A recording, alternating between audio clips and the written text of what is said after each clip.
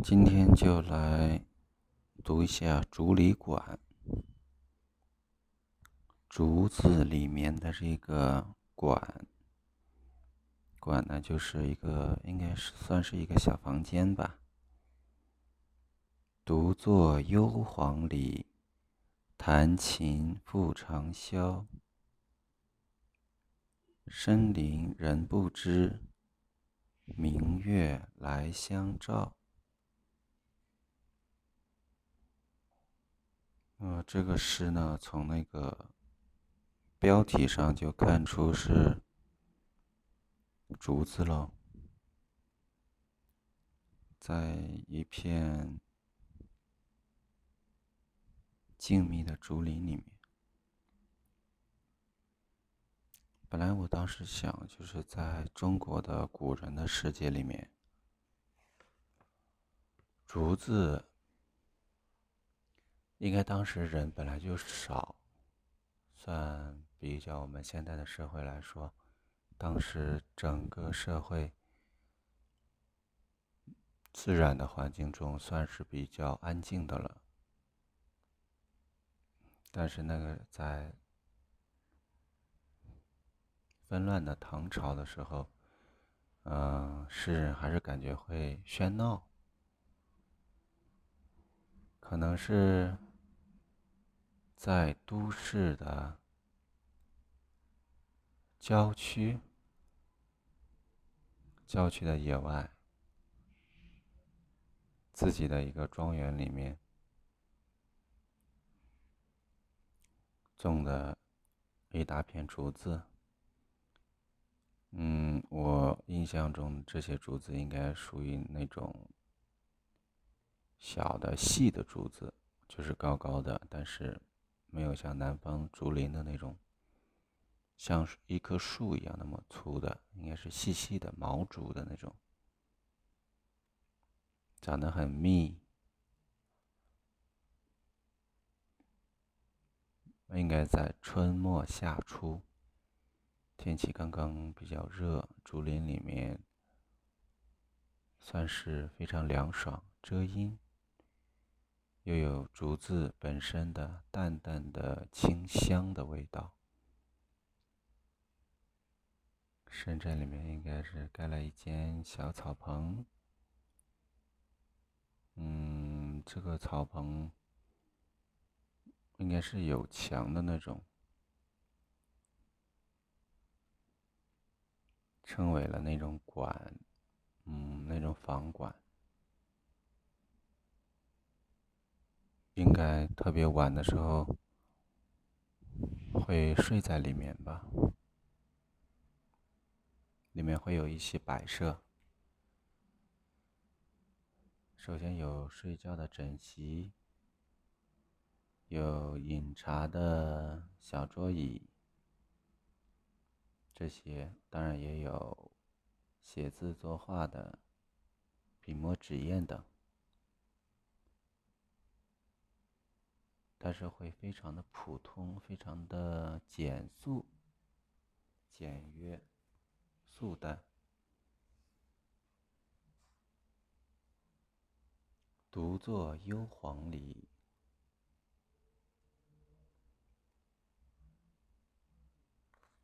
本人就非常清高那种吧，就是用这个独字挺多的这个诗。独坐幽篁里，我是感觉这个竹子本来是很密的，竹子本来是一片片很多的，然后一个人相当于是躲在里面，像小孩子捉迷藏一样躲进去。躲进去的话，就很安静了，可能有风吹过竹林的那种飒飒的声音，当然也有鸟叫的声音，旁边的一切都是自然的声音。因为想起像如果有风小一点吹竹子的话，就是竹叶在飒飒响，如果声音特别大，风稍微大一点，或者说再雄壮一点，就有点像波涛的声音了。竹涛吧，竹林的涛声。再烈一点的话，应该像千军万马的那种声音。但是作者本人呢，就是独坐在里面，幽篁里。自然界的万籁的声音，但是作者本人是感觉到非常的幽静，是远离了人世的尘嚣吧。当然用篁呢也是非常竹子的古名，非常的有雅味。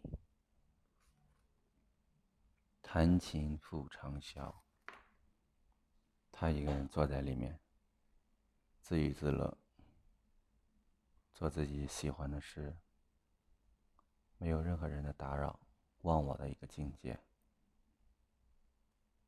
弹琴，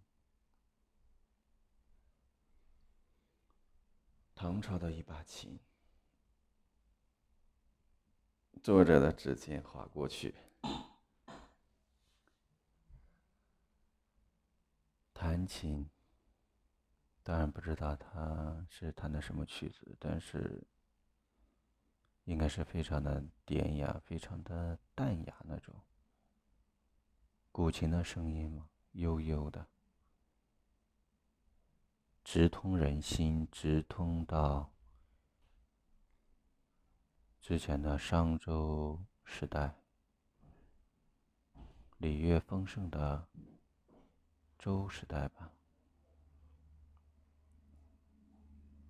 有点道家的超然脱俗。虽然他在唐朝，但是我好像听到了宋朝的时候的琴声，穿越了古今。弹着琴又长啸。小时候也是啊，走到旷野里面，心情特别开阔的时候，自己就大声的叫起来。当然那时候也会，如果这个会吹口哨的，就吹起口哨了。但他这口哨就吹得特别的，能把胸中的那种无名之气，就是随着口哨的声音给排出去。无长啸。这个是多么的抒发人的心情啊！但是像唱歌一样，如果不唱歌的话，喊出来，伴随着琴声，效果应该一样。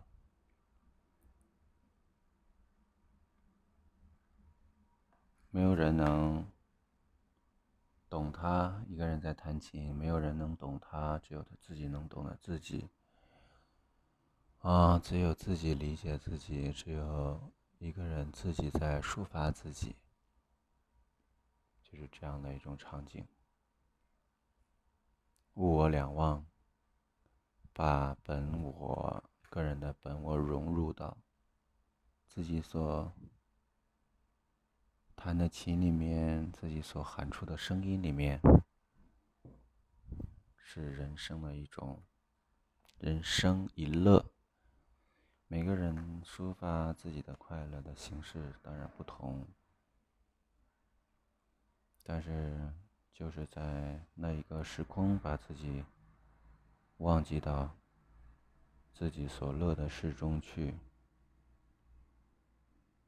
这真的是值得永世记下来，传颂千古，让后人能和他心心相印，能够感他所感，也是人生的一大乐事。他应该是借着作者本人将这种人生的思绪，将人的思绪在千古的时空里面回荡，触碰到那种有同样思想频率的人，让大家在这同一根弦上跨越了千年以后，拨动这根弦，弹出当时同样的心情、同样的时空、同样的自然环境，就是穿越了过去和未来。深林人不知，明月来相照。就这样，在忘我的境界里面，白天待到晚上，空气是那一种温温的空气，自然的，不冷不热的，让人忘我的这种境界，这种天气，没有任何人知道我在这个里面。明月来相照，明月显示出来陪伴我。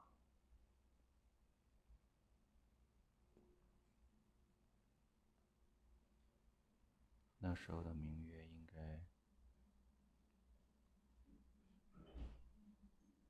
特别的亮吧，15左右的明月，明月来相照，明月伴着我来。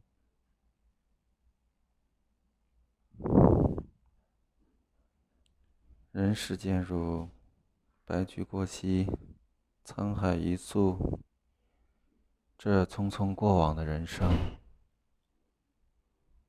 和这亘古不变的明月相比，明月如果能来相伴，是多么好啊！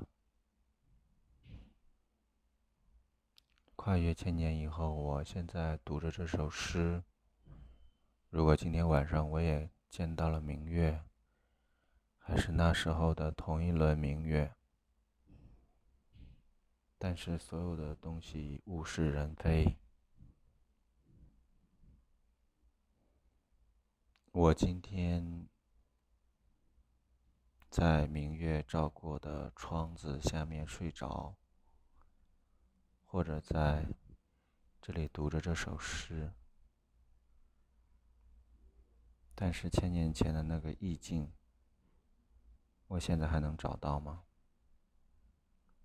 我是不是那时候的人转生过来的，来体验现在这个嘈杂的社会呢？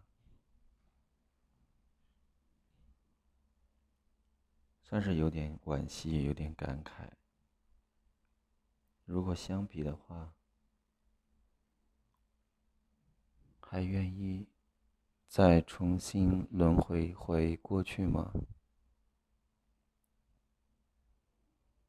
社会真的是在发展吗？还是在怎么样？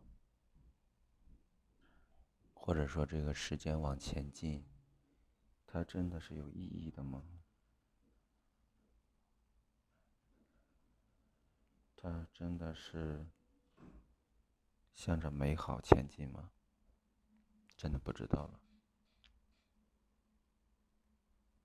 但是如果在这种意境中慢慢的睡去，能够在梦里重现当时美好的境界，也算是一种幸福吧。